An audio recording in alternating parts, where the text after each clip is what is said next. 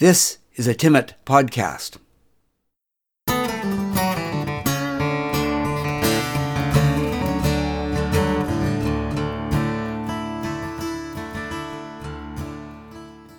This podcast is part of the series On the Marge. The title of this episode is Has Been. Has Been. Walnut Crescent is certainly not the sort of place that one associates with criminal activity. Okay, so Joseph Glatt forgot to lock his front door one night, and someone reached in to steal his laptop right out of the front hallway. And one year, somebody kidnapped a baby Jesus from the McPherson's outdoor Christmas creche. But a drug bust is just not a thing on Walnut Crescent. Or at least it's not a usual thing on Walnut Crescent. The beginning was pretty low-key. Pamela McPherson showed up at our door. Well, that wasn't unusual. She's a friendly, neighborly person. Sometimes more friendly and neighborly than we would really like, but it's all good. This time, she was raising money for charity. Again, not unusual for Pamela McPherson. We sometimes referred to her as the KD Queen for her success in finding innovative ways to supply the food bank with Kraft Dinner. I'm not sure that Pamela has ever met an actual food bank client, but she believes that a generous supply of Kraft Dinner is all that anyone less fortunate than herself would need to propel themselves to better times. So would you like to buy some Kicking Horse organic coffee? Or maybe you need some hummus? Asked Pamela as she spread some papers out on my kitchen table. It was a Friday morning. Chuck was at work and Alex was at school. Well, sure, we could use some coffee, and we haven't had hummus for a while. Alex likes that on her bagel in the morning. But what's this all about? What's the deal? Okay, it works this way, explained Pamela. You know that Superstore came out with its points card a while back. You can get points for buying things at Superstore, but also at Shoppers Drugs and The Independent. Well, I knew that grocery stores had various loyalty schemes and cards, but we didn't participate in any of that. It made me vaguely uneasy to think that some big company would be tracking what we ate, although I'm not sure why I found that disturbing. So Superstore looks at what you buy one week, and then a few weeks later, they offer you points on the same thing to keep you coming back. It's not points on everything you buy, like not a flat rate or anything. And the things you get points on change every week, so it takes a bit of work to check online to see what the featured products are. But it's stuff you're going to buy anyway. It seemed complicated to me.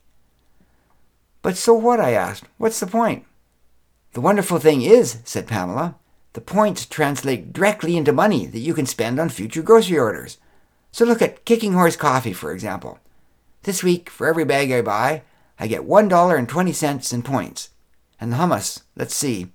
Pamela did some calculations on the paper she had in front of her. One container of hummus would be about 800 points. That's 80 cents. Yes, I know it doesn't sound like much, but if I buy the high-value things in large quantities, it really adds up.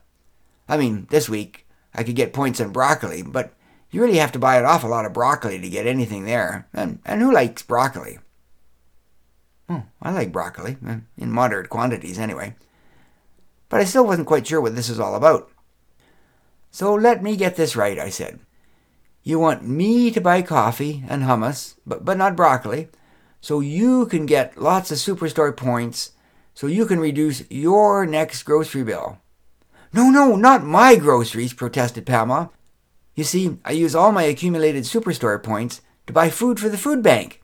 It's like free food. So if you buy a bag of coffee through me, you're like contributing $1.20 to the food bank, while buying coffee you're going to buy anyway. The donation to the food bank doesn't cost you anything. But the food bank wins. Isn't that a lot of work, I asked? I mean, if you go around Walnut Crescent drumming up interest in a bag of coffee here, or a container of hummus there, then you have to go and keep track of who ordered what, buy the stuff, distribute it out to whomever ordered it, and collect the money somewhere in there. Doing the Lord's work is not always easy, you know, feeding the hungry and all that, said Pamela with self-assurance. But I go online every Thursday morning to find out what my deals of the week are. Then I do my planning and set up order forms like this on the computer. She gestured to the papers she had spread out in front of her. I figure that in a few weeks, I'll get to know what everybody on the street eats, and I'll be able to focus on a few high-value items like coffee and just skip the broccoli. If there are things that you want that never come up on the points list, then maybe I could buy them a couple of times to train Superstore to give me points on them. Granola, for example. Do you eat granola? We do provide granola for our bed and breakfast guests, but we don't go through a lot of it.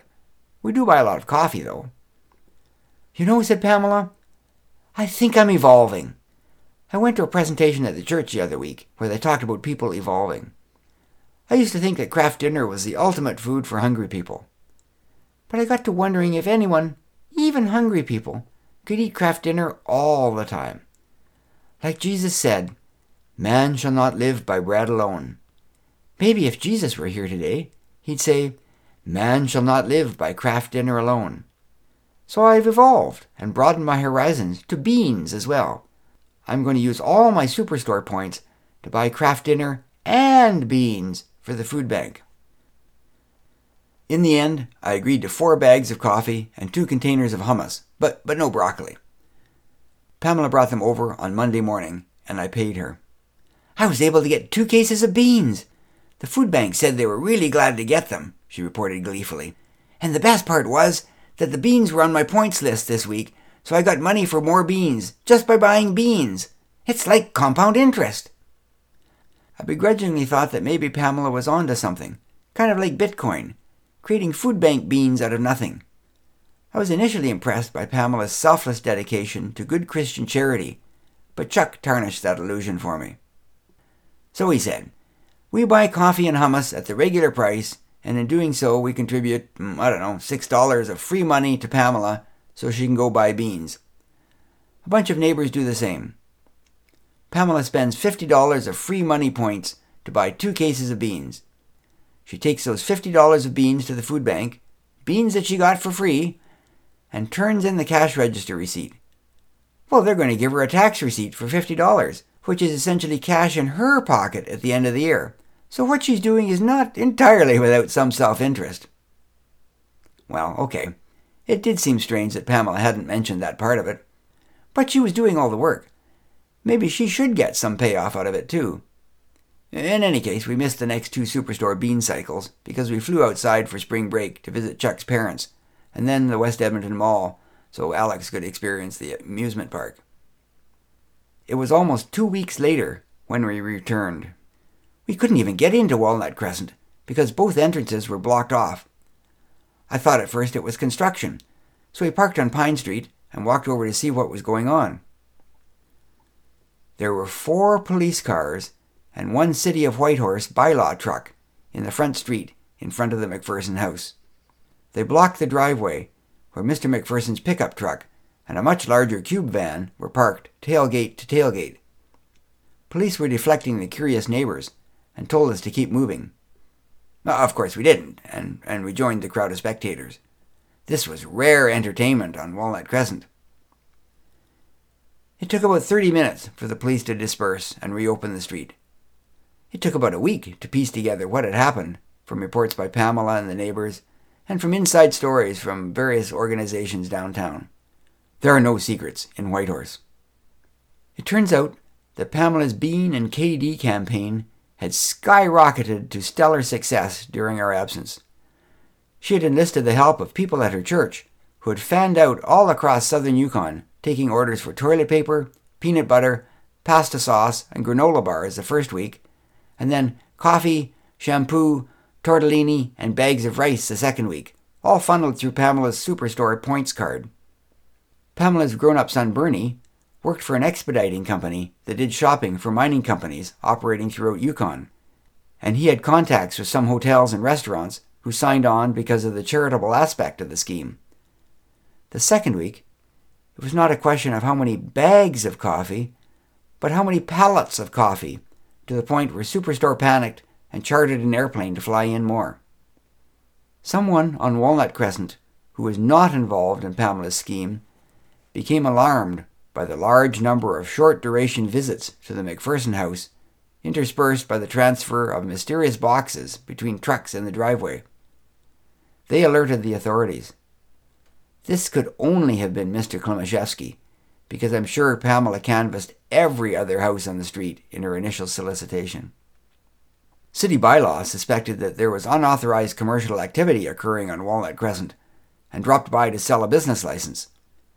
Their visit coincided with that of the police, who concluded there was some massive drug distribution operation in progress, and they swooped in for a bust. It took some time to figure things out, but not before Pamela and her husband had been handcuffed to kitchen chairs while the police searched the house. We hadn't had anything that exciting on our street since the day that Mr. Brisebois died. Pamela's Bean and KD operation, she calls it has-been, is much smaller these days. Hotels and restaurants have gone back to their original suppliers, and mining camps are still working their way through cases of coffee and pasta sauce.